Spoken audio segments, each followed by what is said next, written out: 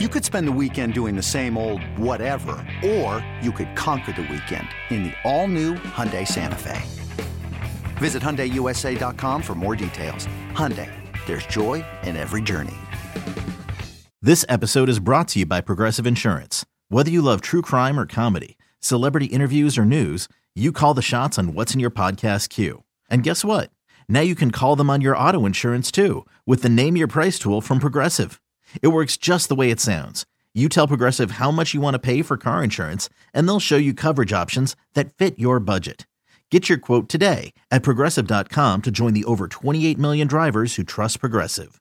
Progressive Casualty Insurance Company and Affiliates. Price and coverage match limited by state law. Welcome into another edition of Noon Dish. I'm your host, Tommy Ashley. That's Don Callahan. We are sponsored by Johnny T-Shirt and JohnnyT-Shirt.com.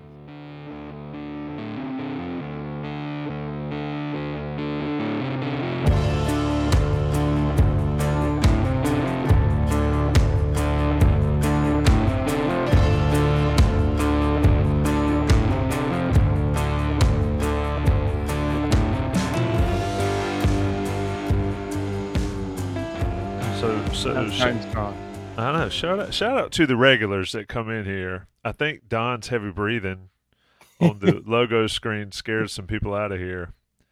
Today is Wednesday, October 25th. North Carolina football recruiting alive and well. Look at Sean Crowley doing your job for you.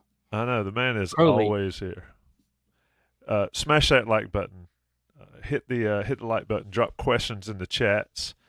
Gary Lewis, shout out to Winston-Salem. Put in here where you're listening to us from live. I'll be in Winston-Salem Saturday. You going to the right high school? The right high what? Do you know which high school you're going to? I do not. As of right now, I do not. I got a travel basketball tournament I got to go to, and we don't get those for those parents who do the travel stuff.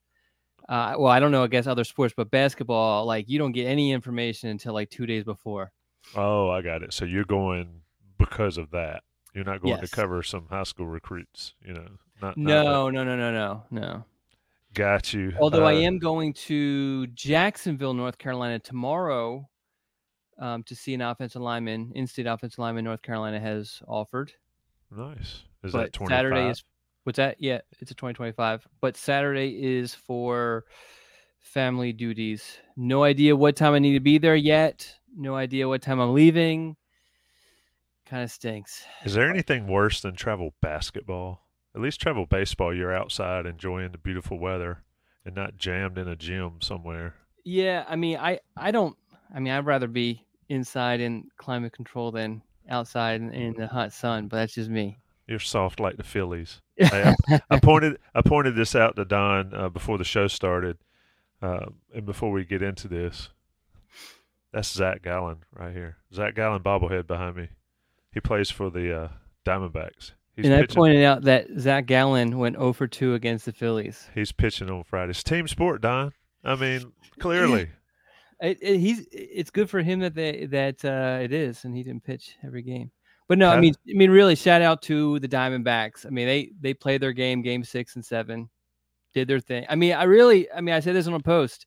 I mean, it's old school baseball, but they played it. You know, they get a guy on base, they get him to second, and they hit him in. It's pretty simple, and not a whole lot of showboating on their team. They play hard. They have great players. No superstars. I mean, it's a good team, well managed team. And then you look at they obviously have some really good management because they basically put that bullpen together just before the trade deadline. So, good luck to them in the World Series. Yeah, a week ago or 5 or 6 days ago, I was saying I would never watch baseball again this year because I was not going to watch the Astros and the Phillies. And here we are with the Rangers and Adolis Garcia having an epic day. And but it's crazy, it's crazy how you can be so hot 1 minute. What's his name? Castellanos just tearing it up. Yeah. Starts the series and then does nothing. The big three of the Phillies does nothing in games 6 and 7. Sort of like, Carolina football first 6 games to the Virginia game. I know people are tired of hearing about Phillies, and I think this is be the last time we talk about the Phillies into the spring. But this is what the Phillies were all season long. It was feast or famine. They literally, I mean, you look at the games they won, it was 10 runs. You are a message board poster if I have ever heard it, man. I mean, look at it. I've never followed a team like this where it's like literally 10 runs when they win, 1 or 2 when they lose. And usually the 1 or 2 comes from not the top guys on the team. So you are peacocking when they're winning. You're slamming them when they lose. Hey, no, the things that irritated me are the things that caused them problems. It's the manager, the lineup. Schwarber was your best player for a while there. Yeah, but he had a walk. He did have a double last night, but then the people behind him. But so that goes back to imagine what that double would have been had he been cleanup or batting 5th and somebody been on base. But we have him and second, and he's slow as And so, when you have a state guy in your top 3 lineups, you're destined for trouble when it matters. And games 6 and 7. Well, it really, in all honesty, and this might sound like excuses, should never got past game 5. They had game 3 and 4 won, but the manager mismanaged the bullpen situation. Got Kimbrel in there, blew both games towards the end, but because Arizona didn't play like Arizona until game 6 and 7. Lordy mercy, 7-game series, bro. It's not over till it's over. Anyway. No, they deserved it. They played. Their manager stuck with the plan. I mean, even when the Phillies were winning, they were playing hard. They were running out ground balls. They were still stealing base. I mean, they were doing what they needed to do. I mean, the life of a Phillies fan. Is it? and now we're on to hockey, as folks watching on YouTube. We are. They play, and fortunately, now I fell asleep during it, but fortunately, the Flyers were playing Las Vegas, and their game puck dropped at 11. But we probably need to get into something else. People are already. Yeah, there's more people trickling in. It's like they're trickling in saying, like, when did I walk into? Hockey talk, let's get in here. Yeah, is this intentional talk on MLB Network, or is this a Frozone on NHL Network? But no, we're going to talk about a couple things. One, top 5 for later in the show. Top 5 scary monsters or scary folks like Jason, Freddie, those type of people. So people can obviously be pretty.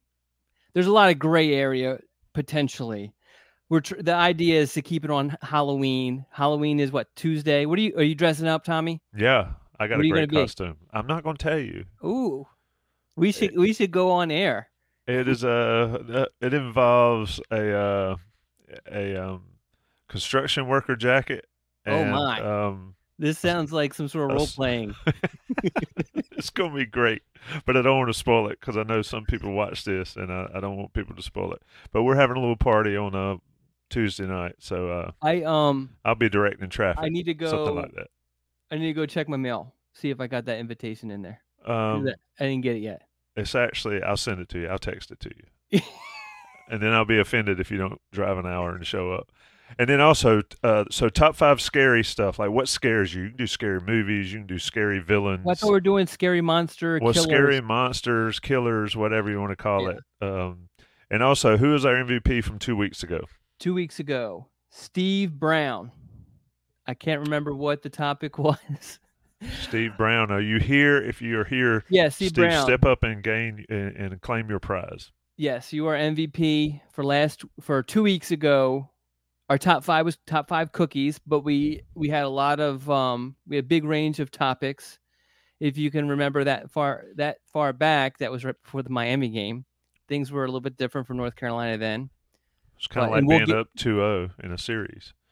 Yeah, because 2-0 in a 7-game 2-0 in a 7-game series is such a crazy. Anyway. Yeah, Sean Crawley said Mike Pence is probably busy. That's right. It's Mike Pence. That's right. I should have wrote that in my notes. But anyway, Steve, step up and claim your prize. Don will talk Phillies baseball and Flyers hockey with you for an hour. That's your prize. Yes. Don, speaking of that Miami game, Mm-hmm. North Carolina had a ton of visitors there. We Yes. talked about that on this show before that. Of course, your columns on Inside Carolina on the premium boards. More reason for folks to be on the premium message boards. And there's Steve. He's shown up in the chat. Was that a slip, or did you actually do that? I did it on purpose. I don't slip. But anyway, check out your column. I'm looking at your column from after that Miami game. Just, Don, the environment, the game itself, the atmosphere and all, just that was a big deal for North Carolina recruiting. Absolutely. So first, were you at that game, like in that gym? Yeah. Okay. Yes. Always. It definitely, and everybody by now who's in here regulars knows my schedule. I don't stay for the whole game, but atmosphere was great. The fans were great. The students were great. I mean, anytime you have a night game, it just adds a special. I don't know what it is. It adds something special to the atmosphere. And really, from a visitor standpoint, I mean, we kind of alluded to some of the. I think we got into. Did we have the list yet last time when we spoke about who? We talked about David Sanders. We didn't talk about everybody though, because you wanted to keep it on the premium board. That's right. That's right. We want to keep it on the premium board. But yes, so David Sanders made it. I didn't really get to speak to him too much, but seems like it was a very good experience for North Carolina, for him at North Carolina. And from what I was told, UNC definitely made him feel like, a special visitor. Him and his he brought a group of family members, but mostly was kind of walking around with his father. And so that was huge. But there was a bunch of other guys, CJ Jim Coley, a 4-star safety from Tennessee, was there. I know we're going to get into him a little bit more, that Leroy Jackson, the last 2024 target, he was taking his official visit that weekend. There was a bunch of commits. Let me run down the list. There was 5 commits who are making their first or attending their first game at North Carolina. Daniel Anderson, Davion Goss, Luke Masterson, Michael Merdinger, and Jaden Patterson were making their first UNC game visits. So that was pretty significant.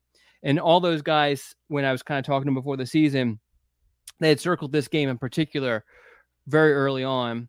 But obviously, with North Carolina being undefeated at that point, that just obviously rose the profile of that game. But yeah, I mean, a lot of really good players, a lot of really good targets were at that game. So, just as an aside, Preston from Greensboro in the chat says, did Virginia loss kill any chance with Sanders? I mean, you've talked about one game by game basis. It doesn't really matter, right? So before the Virginia loss, after the Miami game, I felt like I felt better about North Carolina's chances, but I still felt like he would end up at a school like Georgia or, Clemson or, Ohio State or whatever. You know what I mean? Like there's certain guys that have that feel that they're going to go to one of the, the national powerhouse schools, the football schools, quote unquote, whatever label you want to throw on those schools. And I got that feeling. It was I think just him making a decision to attend the game was huge. And then getting that experience was huge. I don't think he's going to look and see that North Carolina lost to Virginia and that's going to impact his decision whatsoever.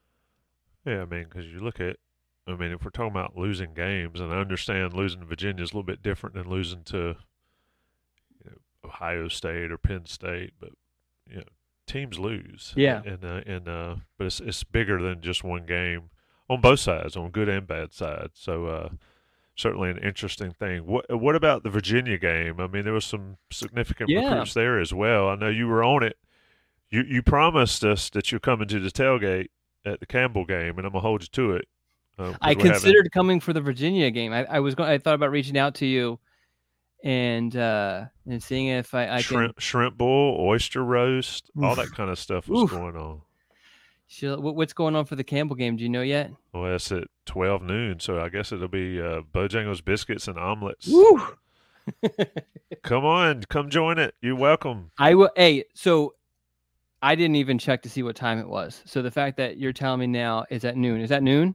Noon. Okay. Yep. That actually increases the chances of, well, I'm going to be there, but that makes it easier for me, I guess I should say. Do we need to get you a parking pass for the Bowls lot, or are you going to walk down? I could just walk down. I mean, yeah, I could just walk down. I mean, I didn't know that you had it like that, Tommy, where you just have a bunch of parking passes in your back pocket? Well, I guarantee you somebody will come through with a parking pass for Don Callahan. No, I have a parking pass in the Craig deck.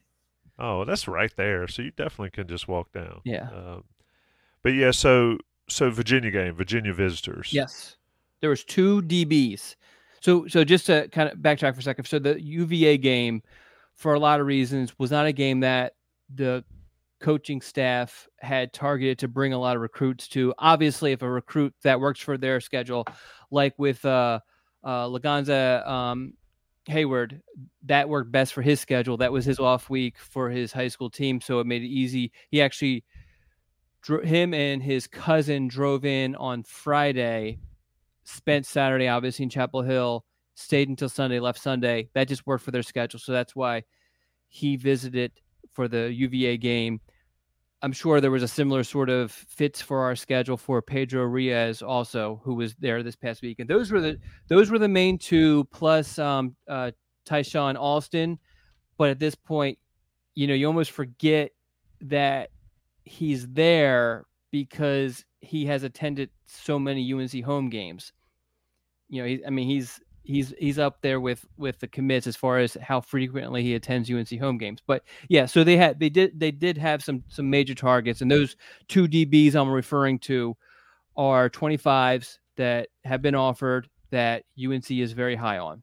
Yep, folks need to get on the Inside Carolina Premium boards to check it out. Don's got his weekly versions of the scoop come out with a ton of information on all of that type of information. We share as much as we can here, but folks in the chat that are on that premium board understand you got to get in there and check it out. And, of course, join the chat, too, as well. A lot of people discussing it. Don, let me move on a little bit on that aspect of it. And, again, folks, get in your top 5 killers, villains, whatever you want to call it, scary people, boogeyman, whatever, which that's a crazy movie too. Anyway, I wanted to ask you about, we always check in and see what guys are doing on their senior seasons, and you've got that up earlier this week, actually yesterday. But let me ask you a general question. Okay. Which 24 recruit has surprised you the most in their senior season? So I've only really, really dove into the offense so far. The defense we're going to do next week. So let's just, if you can bear with me, and let's just stick to offense. Okay. There was a couple. I'm going to be honest. Like those who know, I don't try to sugarcoat stuff, but I was really kind of impressed with the commits, especially when I guess being a human, you kind of go into this with an idea. Okay, a lot of these guys aren't. You're not going. There's not a bunch of 4-stars who are commits to North Carolina, but watching all their film, I was really impressed. But to answer your question, the guy that I liked the most was Janai Norwood. Super impressed with this film. Now he's projected as an offensive lineman, but the majority of the highlights I saw of him were him playing defense. He's played a little bit of defense prior to this season, but this is the first season where he's starting both ways. And I mean, he's just absolutely just wreaking havoc on a backfield, and has a lot of nice plays where, he tips up a screen pass and catches it for an interception, where he literally, like, as he's tackling the running back, he shoots the gap, tackles the running back, and somehow gets the ball and then just rips it out of the running back's grips. I thought that was impressive. But and because of this, it has, and some other people who've watched the film have asked me, what are the chances he plays defensive line? I've posed that question to a couple sources, and the goal, the plan still is he's coming in as an offensive lineman. But once they get on campus, he gets moving around. who knows what could happen. And they're very happy that he's also excelling on the defensive side of the ball. Another name I want to bring up too is While you're hunting that, Norwood, of course, from Eastern Randolph, in Ramseur. Can I read Ivins' quote? Sure. On the thing? Andrew Ivins said, "He's a box checker for sure, a guy that I think will have a case to move up in the rankings with a strong week at the Shrine Bowl, playing both ways and making an impact on defense. He has a pretty impressive interception on the highlight reel. That's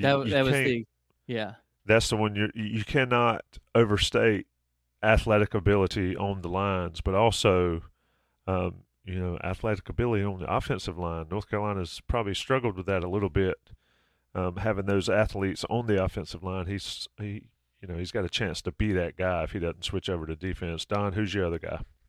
So the other guy I want to mention was Andrew Rosinski, who we talked about, I believe, last time, because he was bumped up to 4-star status by the 24/7 Sports guys, and give credit to those guys for Rosinski was not super heavily recruited. He committed to North Carolina in late January. At that time, just off the top of my head, and it was 10 months ago.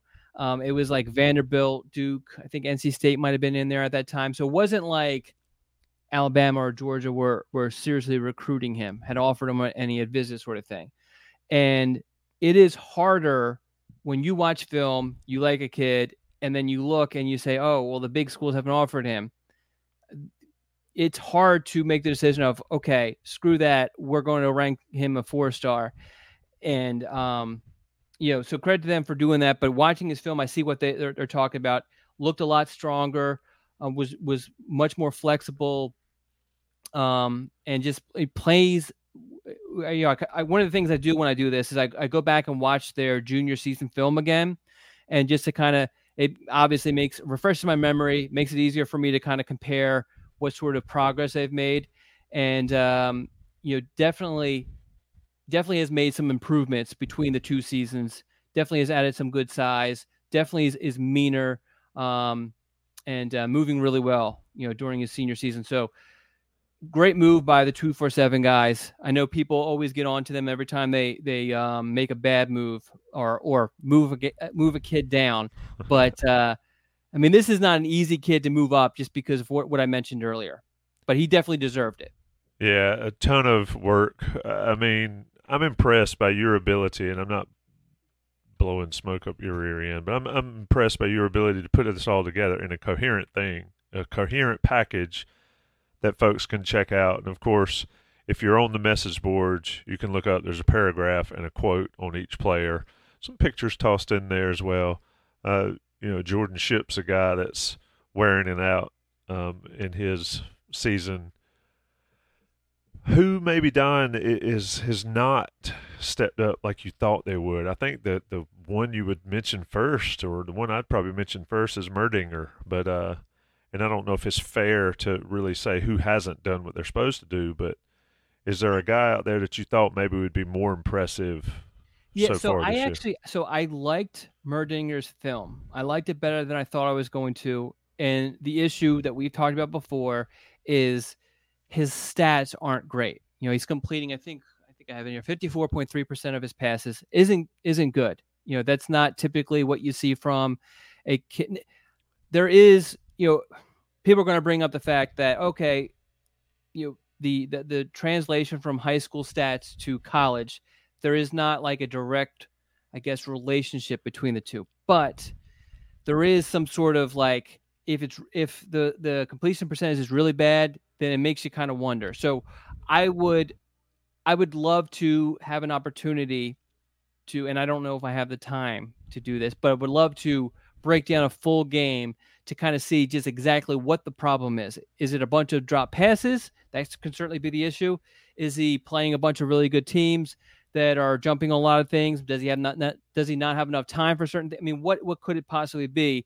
But from the highlight film that I watched, I liked it. I thought that he did a really good job of moving around the pocket, avoiding the rush, keeping his eyes downfield, A lot of the passes were shorter passes, not a whole lot of deep stuff, but I didn't think it was terrible at all. I thought it was pretty good. And I guess the other guy, Alex Taylor, he's the one who dropped in the rankings, and I don't think he's having a bad season by any stretch of the imagination. I think one of the issues is because obviously I'm aware of what 247 has done with the rankings heading into this review. So I'm trying to look for, okay, what did they see that could have dropped him? And I think one of the, as strange as it sounds, he's getting better at quarterback play. So you don't see a whole lot of these, head tapping grabs or one-handed catches because the ball is thrown where it needs to be thrown. Everyone, I always tell people, you show me a spectacular catch, I'll show you a poorly thrown ball, because the ball is thrown well, you're not going to get a spectacular catch. And so I think that kind of hurt him a little bit, as strange as it sounds. But yeah, I mean, I guess that's kind of the main two that people have kind of, someone has had not a great things to say about. Well, one other aspect that you put in your scoops, and this is about current team, and I'm not going to ask you about their play and all, but you highlight redshirt burned, and you keep up with the class coming in. Are you surprised at anything you see when you put that together? I mean, Amari Campbell's played a lot. Yeah, I mean, I don't think anything surprised me, just because I've been doing this for years, and so I kind of expect not a whole lot of guys to play. And then we hear about Campbell. You know how it was. I mean, during the offseason, Campbell was a name that was constantly being talked about as somebody who would see the field. So, so him, quote unquote, burning his red shirt, I feel like is kind of expected. I mean, it's just, none of these guys they're playing, they burned the red shirt, but none of them are like significant contributors. I think that would probably surprise me more than anything else. So I feel like it's kind of on par for what we typically see every season. Yeah. I mean, it's interesting. You got Amari Campbell. He's made an impact when he's gotten the opportunities. Of course, had an interception. You got Caleb Koss, Chris Culliver, Michael Short, also haven't played in 5 games. That's an interesting quad there. Well, the thing to look at, so Campbell obviously has 28 defensive snaps. All the rest of the guys, Koss, Culliver, and Short, the vast majority of their snaps are on special teams. I mean, Koss only has 2 defensive snaps. Culliver only has 7 snaps on offense, and Short has none. So it's all special teams. And this is what happens with freshmen, and this is why, when people are like, we didn't have it so much with this class, but in years past, when people are like, oh, this guy, he's gonna start right away, he's gonna start as a true freshman, or a kid will tell me, oh yeah, I'm trying to get out there and start as a true freshman, and it just, statistically speaking, it just does not. It rarely happens. It happens. Don't get me wrong, it happens, but it rarely happens. Yeah, and we've seen how important special teams are, and covering kicks and blocking and covering returns and all that is huge. Not quite as important as the people actually kicking the ball on special teams, but definitely a very important part of it. So a lot of information there. I'm going to take a second to talk about Johnny T-Shirt and JohnnyT-Shirt.com, sponsors of this podcast, title sponsors of this podcast and others on the Inside Carolina Podcast Network, and, of course, the place for you to get all your Carolina gear. If you're in Chapel Hill, or if you're not able to get to Chapel Hill, you can get on there, get online, JohnnyT-Shirt.com. They've had a sale on hats and toboggans and all sorts of things this week, 25% off. If you're an Inside Carolina Premium subscriber, you get another 10. I mean, that's 35% off. They're giving this stuff away. If you're an Inside Carolina Premium subscriber, take care of them. They're local. They're alumni owned and operated. They've got everything you could possibly need, and they've got all the cold weather stuff. I'm in the bonus room because the bonus room is cooler in the winter rather than blazing hot in the summer. Somebody was asking why'd I move. What I need to do is go get my Johnny T-Shirt sweatshirts and wear those to stay warm, because they certainly got everything you could possibly need. Let National Guys take the bill, pay the bills as well. It's the Noon Dish with Don Callahan. We'll be right back. Introducing the Two-Way V4, where groundbreaking fuel cell technology meets fresh foam cushioning for the ultimate performance. With fuel cell, each step feels explosive, delivering unparalleled energy return. Paired with fresh foam, experience maximum comfort throughout the game. Its lightweight textile upper offers support and breathability without sacrificing agility. Whether you're hitting the clutch shot or locking down the opposition, the Two-Way V4 gives you the tools to play at a high level. Learn more and purchase the Two-Way for yourself at newbalance.com. Another day is here, and you're ready for it. What to wear? Check. Breakfast, lunch, and dinner? Check. Planning for what's next and how to save for it? That's where Bank of America can help.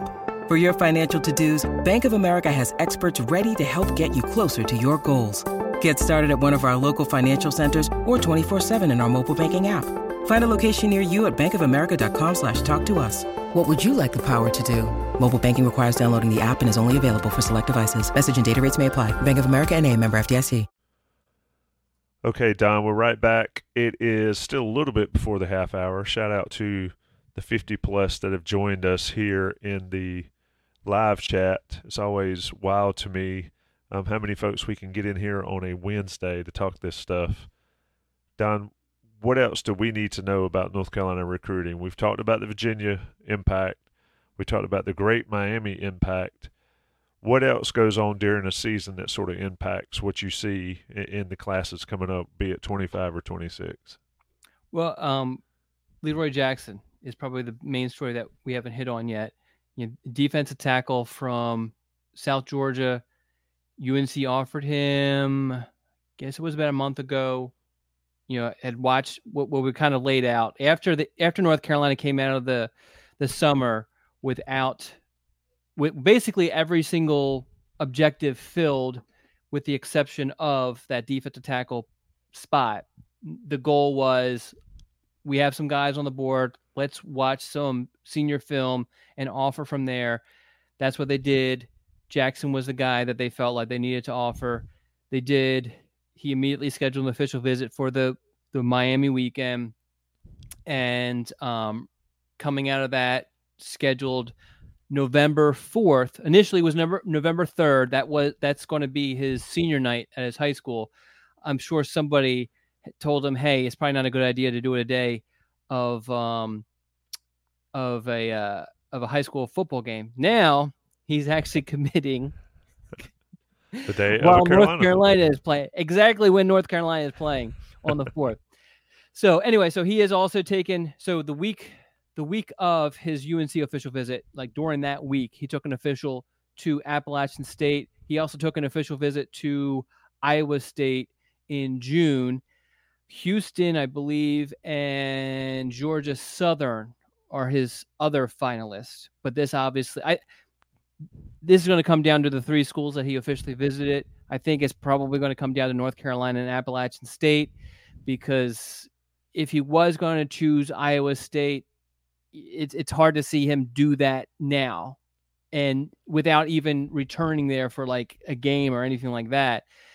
And then you just kind of continue with the process of elimination.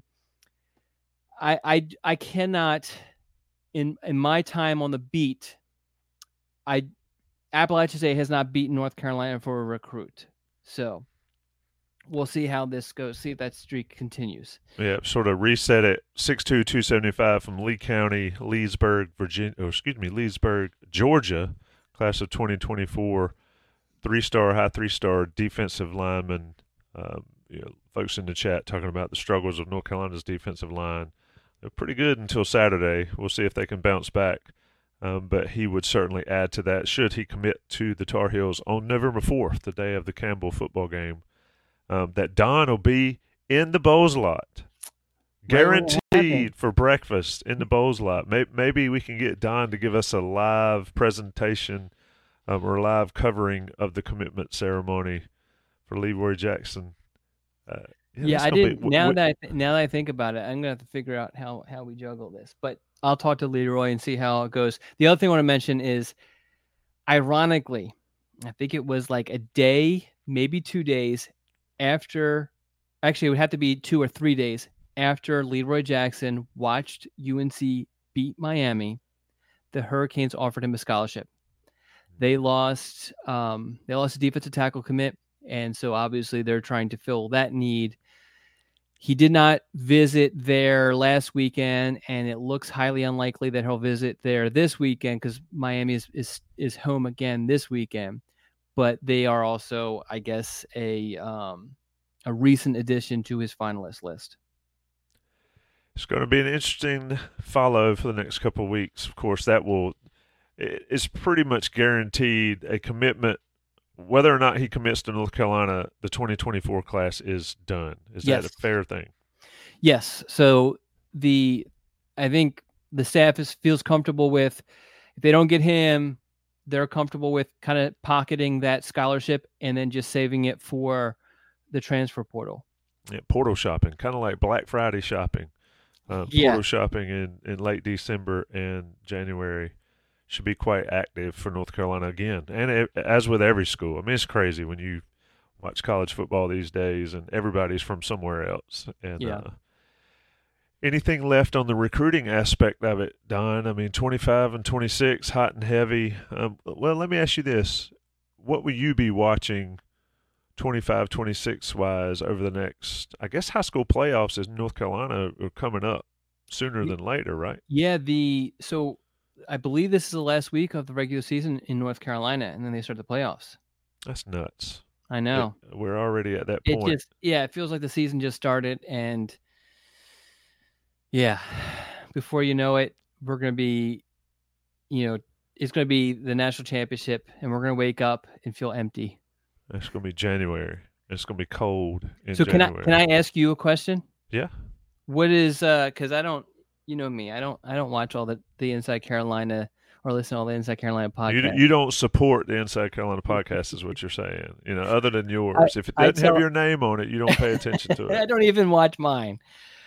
So would love to get your take on North Carolina football the past 2 weeks, talking about beating Miami, a good Miami team, I think, and then losing to Virginia, a bad Virginia team, I think.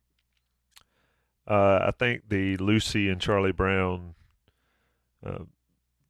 description that everybody always has is pretty apt for the way it's been the last couple of weeks. For whatever reason, North Carolina has struggled with success, specifically top 10 success. I mean, I think the stats bear that out. They don't win a ton of games when they're in the top 10 over the course of history, and Virginia was just another one of them. I do think Virginia is a little better than people say. Now, they'll go out and get trucked this weekend, but they had a good game plan and they executed it. And quite frankly, the lines, the margins, and you probably agree with this, and I think it's even the case in pros, the margins are so thin that you cannot come out. You can do it more so in college than you can in pros, but you can't come out and lay a complete egg and beat anybody. Mm-hmm. And I felt like the App State game and the Virginia game were pretty fairly – it was basically the same game, and just Carolina found a way to win App and couldn't find a way to win Virginia.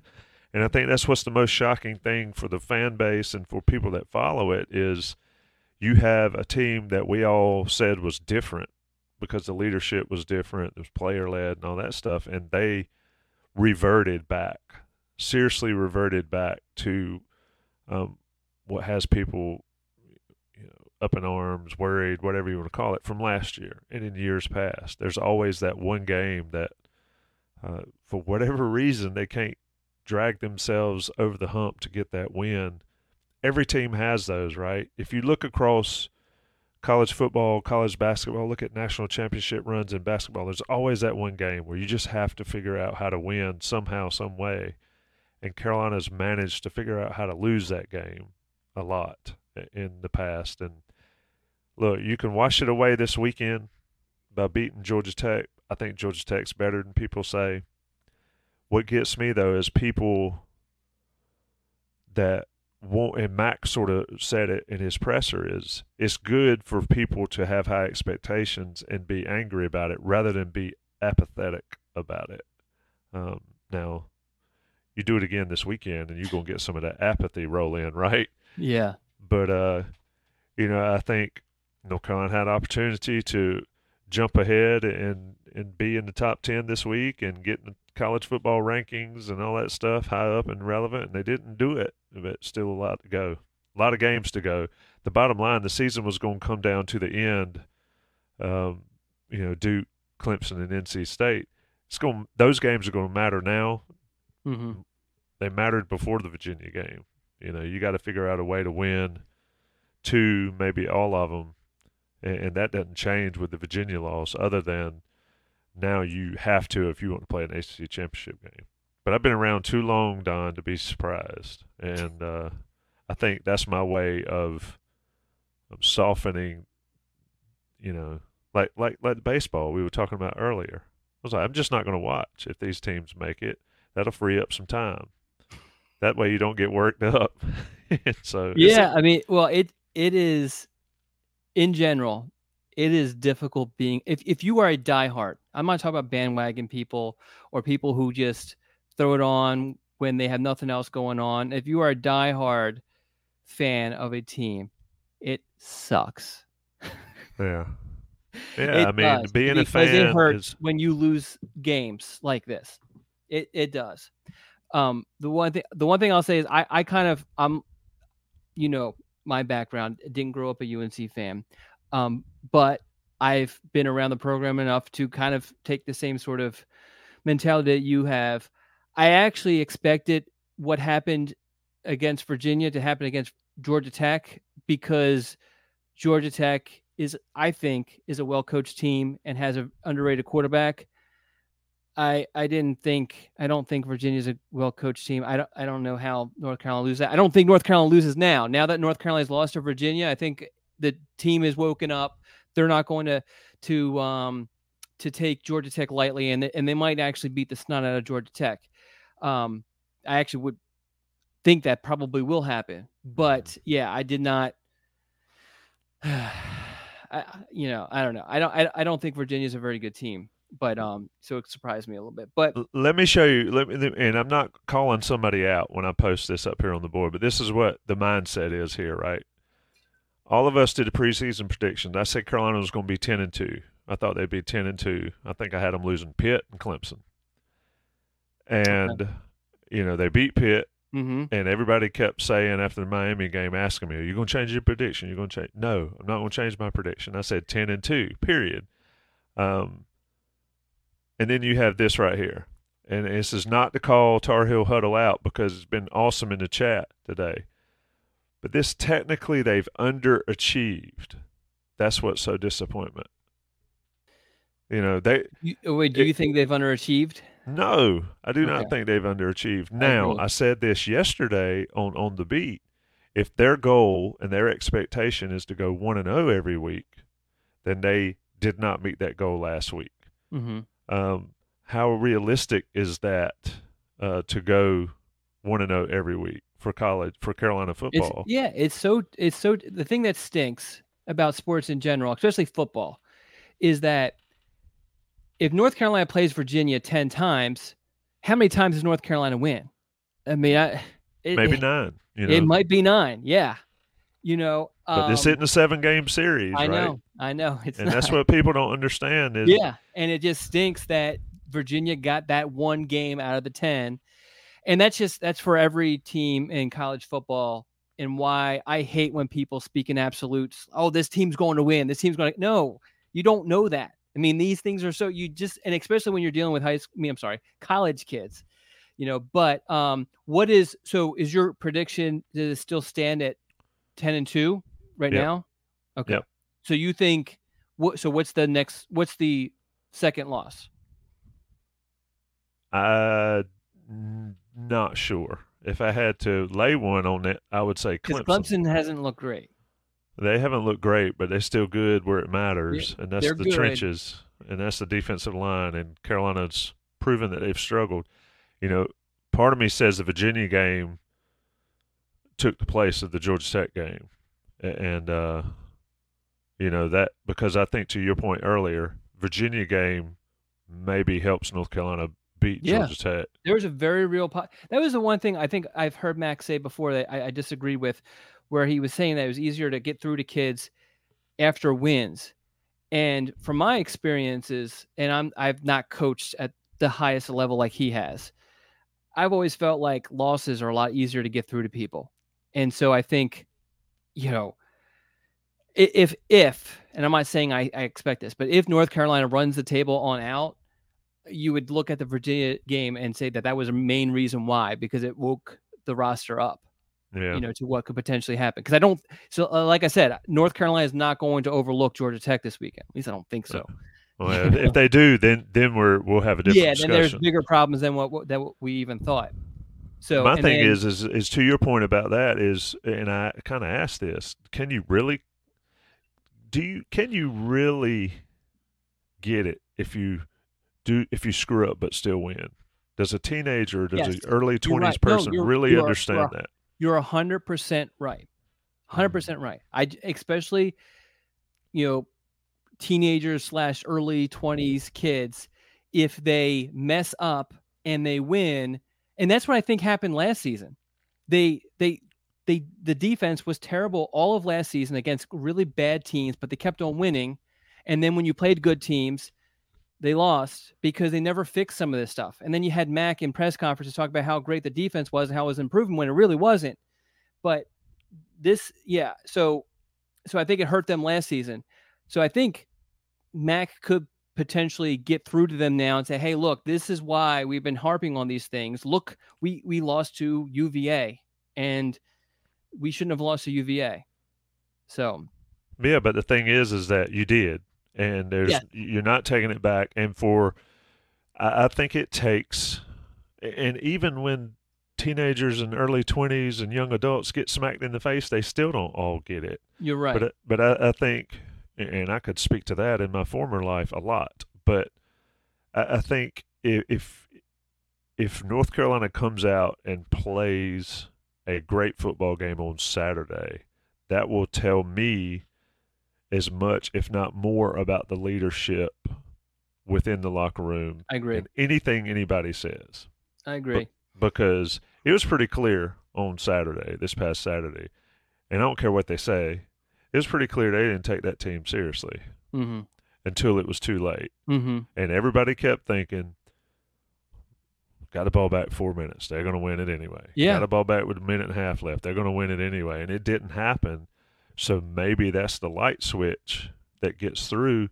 Mm-hmm. And I would hope it doesn't take Mac Brown and the staff to get it through to them. And I agree with Tar Heel Huddle. I hear what you're saying in the chat. Yes, the staff, they dropped the ball and didn't run the ball. It should have been a 50 or 60 carry day for North Carolina. It should have been what Virginia did to North Carolina, and it wasn't. But none of that stuff's relevant right now. What's relevant is how they respond to it. Yes. I think Chizik said improvement through disappointment or something to that effect, and I think that's key. Yeah. But like I said, you egg it up against Georgia Tech, and then it's a different conversation coming. Folks in the chat, still got time to drop your top 5. All right. So I look at the rest of the season. And so, I mean, hold on a second. Let me ask you something, Don. Sure. Is it on you? And this is parents talking, right? Dads talking. How much is it on a parent if they tell a child or they raise a child to do what they're supposed to do, and you tell them constantly, "I've told you about speeding. I've told you about messing with that girl. I've told you about doing this. I've told you about doing that," and they still do it. How much of that is on the parent? So my belief is you can't control what the kids do, but I believe it's on me. I believe, I think you fall on your sword and you take it on you. I just feel like, and I'll just take it with my daughter, whatever she does between now and whenever, I don't know how far we want to go, but it's on me, and we text all day, every day. I was just yelling at her earlier about, a test that she got bad. I put that on me because anyway, I'm just a big, I don't know. I think if you show me a good kid, most of the time you're going to see a good parent. And we're going way off the tracks here. I agree, but it is But yes, you have no control. Once she's outside the house, she makes and my daughter, I'm not going to go into too many details, but what was it, about a year ago, made a really bad decision outside the house. And, you know, it's on me. I was furious with her, but it's on me. But I mean, I have no control. But she's got to know that when she makes a bad decision, that, you know, she's going to have to deal with the consequences plus me. And she knows that. Yeah, I've always said the worst thing that can happen, there's the ultimate worst thing, but the second worst thing is have somebody call me from the police station and say, I've got somebody down here. Well, that's so. I would not use my one phone call to make that call. If I were... the trouble she got into. We're going off the rails. She texted me beforehand. I thought it was a joke, but then just to kind of bring it to a more lighter thing where I feel more comfortable talking about today, she sent me a text. I didn't do well on that math test that she studied on her own, said she studied all that sort of stuff. I didn't have to wait for Power School to give me the little alert because she knows I'm going to be pissed if Power School tells me before she does. Old Power School. I don't miss those days. Yeah. All right. So, the bottom line is, though, it is a complete program loss. The coaches, they've owned it. The players, they've owned it. You can't look back. You go forward. How you address it and how you handle it, that's what I want to see. I want to see there's player-led leadership. So you believe, though, it's like what your boys do. It's on you, or do you believe it's on them? Well, they're a little older. Yeah, I mean, I think I do my best, and whether I'm coaching or parenting or whatever, you do your best to send them on the right way. But ultimately, they've got to do it. Yeah. You know, and yeah, I want to say, well, maybe I failed in that regard, but ultimately, did I? You know, did calling plays in the Carolina-Virginia game, not running the ball? I mean, that is on the coaches, but having guys and getting guys in their head that this is an important game. I mean, you tell them 100 times. I just think all losses are not bad. Yeah, no, I agree. I agree with that. I definitely agree with that. I think that you could, like I said earlier, I think that you can benefit from a loss. Yeah. All right, let's go. Yeah. Top 5, and I want to take a second to talk about Congruity because they've got 5 important points for your mid and small business, and it's relevant because we have top 5 coming up later. Congruity, North Carolina-based, national coverage, local presence, and personal support. Darren and Matt and their team provide a great personalized experience for your small or mid-sized business with HR and payroll outsourcing. They allow you to grow your business while they take care of the people we're talking about, which is your people. Whether it's, you know, I would consider if I owned a business that it would be my family, and I'd want these guys taking care of my family while I grow the business. Top-of-the-line technology and great customer service. Like I said, we talk about other sponsors of this show and other local businesses, and we always talk about customer service. They're top-notch in that area. They're top-notch with their online platform. Everything you have, they transform your organization into the next level. And those are the top 5 things Congruity can do for you. So here's what you do for Congruity. You go to congruityhr.com/Tar Heels. You learn more about their business. You learn more about what they do, and you fill out this quick survey, and they'll give you a free assessment. Inside Carolina listeners and viewers get a free HR assessment so you can understand just how they can help you and how you can benefit from what they can do. That's congruityhr.com/Tar Heels. Top 5 here on the noon dish as we close out the hour. Do we want to just go rapid fire? There was a couple questions. Rapid fire with the questions. Did you see the questions? I didn't get a ton of questions. I thought I saw one that was asking about. You always interrupt me. I'm sorry. I just didn't want you to get it, all comfortable. This one right here. If UNC goes out and repeats what they did last year after a disappointing performance, what should the conversation be? This is for Tommy. Yeah, I think the conversation changes a lot. And then, because as Jason Staples always says, 1 is a dot, 2 is a line, 3 is a trend. Right now we're at the dot stage. Last year there was a trend for sure, but to Mac's point, the teams were much better. But regardless, it was a slide.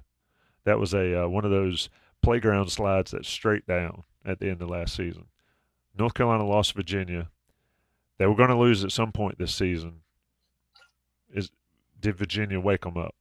That's the conversation we have after Saturday. The day after will be lively, folks, one way or another. They're more fun after North Carolina wins. They could be more interesting if another situation arises. Where's some more? There was Mike Pence, a.k.a. Steve Brown. How does Merdinger compare to Tad Hudson at the same stage? Great question. I think it is at 12:24. I don't know if that helps any. Go ahead and answer it. So they're very different guys. I think Merdinger is a lot more mobile, and I think that helps him a lot. Tad is pure arm talent, just effortless, strong arm, can zing it down the field, and he has some inconsistencies. And that's the thing. If you just focus on Tad's film, his highlights, he looks just as good as Merdinger. But I've been to Tad's games. I've been to 7-on-7s with Tad in it. I've seen him at camp settings and that sort of thing. So I've seen a little bit of the inconsistency with his accuracy. He's a bigger kid, taller kid, more of the, he has the look, measurable wise, of like a ACC quarterback. But I think Merdinger definitely has the athleticism. He's more athletic. He's more mobile, that sort of thing. Is North Carolina's starting quarterback in 2024 on the roster, in Don Callahan's opinion? 2024. Next season. I'm going to play the odds and say no. But I'm not completely just ruling out the Connor Harold stuff. Yeah. I'm on hot take and say yes. Okay. So you going Harold? You just know who my favorite player. I've been alleged to love backup quarterbacks forever. So it is Connor then? He's the one I would be thinking, but okay. I'm going to go off the hot take and say yes. And that might actually odds-wise might be better, because even if North Carolina brings in a transfer quarterback, if you've paid attention to the transfer quarterback stuff the past couple of seasons, there's a lot of quarterbacks who go to a program and don't even win the job. And that could definitely be the case. And Connor will have a leg up on being comfortable in the program, and then also being comfortable in the system, because he's been with Lindsey for the past year-ish. Is Coastal's quarterback still got a year of eligibility after this year? He got hurt, didn't he? I don't know. I don't follow Coastal. I think he got hurt. Once I quit having Willie Lampkin to follow down there, I quit following Coastal. No, I'm not a big Coastal fan. Love I love the midweek football. Yeah, it's pretty awesome. A bunch of midweek football. So here's a relevant question. Georgia Hill says, any punters and kickers on the recruiting radar? You got Lucas Asada. Yeah, I mean, so it's such a different position for recruiting purposes, and so Lucas Asada is a combo kicker, which means that he is a legitimate kicking prospect and punting prospect, and also kickoffs. So North Carolina feels like they have a guy who can legitimately compete for all three spots in the 24 class. They usually bring in some walk-ons just to kind of fill up the depth chart for situations like UNC is dealing with right now, where although they seem rare, but kickers and punters do go down at times, but they're just not. And then for the 2025 class, they won't mess with anyone until the spring at the earliest, probably the summer. Tougher loss, needing just one of two games at home to go to the World Series, or losing to Virginia? That question was asked on. Did you get that from the message board? No, I just asked it. I was just curious. I mean, for you, it's got to be. Well, I think in general, it's got to be losing to Virginia. I mean, Virginia has North Carolina is the only FBS team Virginia has beaten in a year. And let's remember, the Phillies were a wild card team. So, well, the Diamondbacks were the 6th seed, weren't they? They were the 6th seed, but it's not like, I mean, That's why the Phillies choked. So anytime you lose in the playoffs, you choke. So Folks, all if you these want other to teams get choke. if you want to get Don Callahan off on a tangent, start talking about Pennsylvania, Philadelphia's pro sports. No, talk about Kyle Schwarber leading off. So I'm hoping Thompson retires because I don't think they'll fire him, and then we bring someone in who understands that Kyle Schwarber is a 4 or 5 hole hitter. Let's go to the top five scary stuff, top 5 monsters, whatever you want to call it. I'll start with Preston from Greensboro. Clowns, Grim Reaper, werewolves, the devil, and Coach K. I mean, that is. I thought he was gonna. Preston, I'm kind of disappointed because there was clearly a Ross Martin joke in there. Interesting. 5 synonyms in there. Isn't a synonym when everything's the same? All right, I digress. 5 villains: Mike Myers, Hannibal, the Shark, and Jaws. That's pretty cool. He's shown his age lately. That's key. I think that's good. Well, because it was so fake looking when it was seen. Ghostface. Wait, Ghostface is Scream, right? Yeah, I thought Ghostface Killer. He's from the Wu-Tang Clan. Well, yeah, we're talking about true scary people. Pumpkinhead. Oh man, forgot about Pumpkinhead. Yeah, I hadn't seen Pumpkinhead. That's probably why he's underrated. But that's good, Sean. Alan Minton. This is a great one. This is one thing. I'm in my bonus room, but in my way up, in my man cave, I call it the way up. I have movie posters all over the ceiling, and I have to set up one day so people. So is the over under on rooms in your house? Is it like 35? Yeah, 7 rooms in the house. You're like in a different room every time we record. Alan Minton says, and the reason I say that because Alan Minton says The Nun. I have a poster of The Nun. Don't ask me why I like weird stuff. Nun, Jason, I have Michael Myers on the wall. I have Jigsaw Guy on the wall and Hannibal Lecter. Let's see. And I also have Derek Morrison, Pennywise. Dude, I would refuse to mess with anything clowns until it came out. And I love Pennywise. I mean, he's awesome. Pennywise, the chick from The Ring. I can't remember that one. The chick from The Grudge, yes, that was messed up. Freddy Krueger was one of my favorites. The only scary movie I've had nightmares about is the original Nightmare on Elm Street. And then Michael Myers. Tar Heel Huddle. Anything spiritual I can't see. All those devil movies are the same, right? Like somebody said Hereditary is really good. My boys said Hereditary is really good. The Ring, Grudge, Paranormal Activities. Not really. It's on Netflix, I think. Pennywise, Coach K, the Saw villain, Gone Girl Lady, Rock Molesting Robot SNL, Jeepers Creepers, and the Ring Chick. And then Exorcist, Bridges Over Water. Interesting. Spiders, snakes, UNC football in the top 10. Some really good stuff there. Yeah. This is a good job for a lot of these people. I know, really. So what you got, Don? So I think you have the Freddy Krueger just because I feel like it's classic. I liked, who was it? I think it was Tar Heel Huddle. Anything that's spiritual or I can't see. I have that something similar to that on my list. Like if it's like the, you know what I mean? And then you don't know where it's coming from. That sort of stuff. If you watch those by yourself, no one else is home, can get pretty scary. Any little girl stuff, little girl, like I have a neighbor who has like a little girl as to scare people in their lawn. That spooks me out every time I walk past it. You like walk, you can see your steps in the dew in the morning, and like walking up to it, and then there's a big old thing. Pennywise and any clowns. I don't know if I said it. Did I said it on the podcast or if I said it beforehand? But there's one of the neighbors actually put a Pennywise in the sewer around the corner from my house, and it is creepy. I pull up on the stop sign to make the left to my house, and I see it, and each time I know it's there. It's so creepy. They need the red balloon hanging out. They do. So we had the red balloon, but it popped. I don't know why, but it did pop. I have Annabelle. That's just creepy. I mean, the whole creepy dolls thing, especially if you go into somebody else's house and they have creepy dolls. Ugh. I feel like they're gonna. I don't know. They're gonna wake up.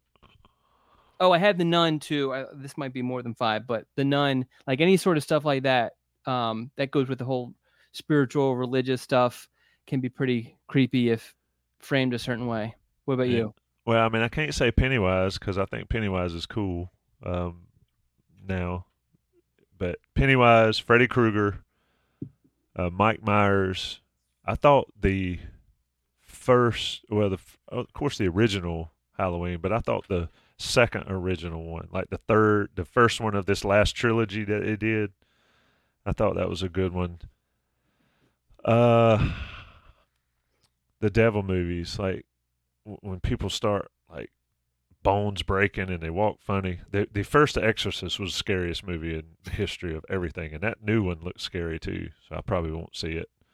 I'll say a low key monster. Do we watch it with you? Yeah. Hold your hand. Yeah, I might kick somebody. I'll kick out. And so any stuff like that, the Hereditary, all those, the Hereditary, The Conjuring, and all that stuff is kind of stupid. The Nun. Here's my deal with scary movies. Usually the first 75% of them are great, or pretty good. Then the last 25%, it just gets stupid, and it ruins it. Yeah, I agree with you 100%. That's why I typically, the scary movies I like are the ones like I was talking about, where it's like they're in this house and they just hear noises and weird shit happens and all that sort of stuff. Because I don't know, I feel like if I'm in some random house and I'm hearing these noises, my mind's going to start to kind of wander. But like Freddy Krueger, I guess that's not a great example, but I mean, I don't know. I feel Lights like Out. Go watch Lights Out on Netflix. You know what also creeped me out? What was that? I can't think of it. I don't want to waste time because I know we got to get off here. But yep. Yeah, I can't think of it off the top of my head. Just hold it till next time. I like a good scary movie, but like that is realistic. Yes, that could happen. Yes, and that's where it gets scary. What's that's why the one I think where the couple, they go and stay at this house in the middle of nowhere, and this man and these two women, they have the mask on, and they're just messing with them the entire time. They eventually kill them. That sounds like Strangers, I think it is. That was kind of creepy as hell. There are times where I have to stay in hotels that are in the middle of nowhere, so my mind kind of goes there.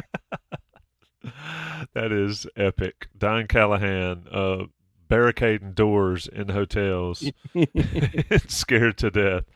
It's been a fun show. I can't believe it's already 5 minutes past the hour. Shout out to the folks that stayed with us. Shout out to Johnny T-Shirt and Congruity for being sponsors of this wonderful time spent with Don Callahan.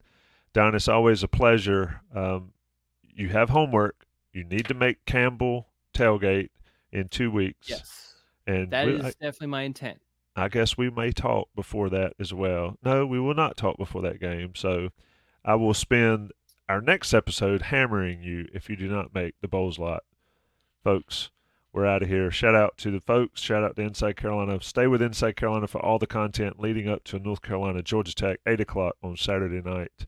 A lot of basketball content coming from Adam and Jeremiah. ACC Media Days today. I'll have some baseball content. The Fall World Series is going on in Chapel Hill as well. It's always a pleasure, Don. Thanks, buddy. Thank you, Tommy.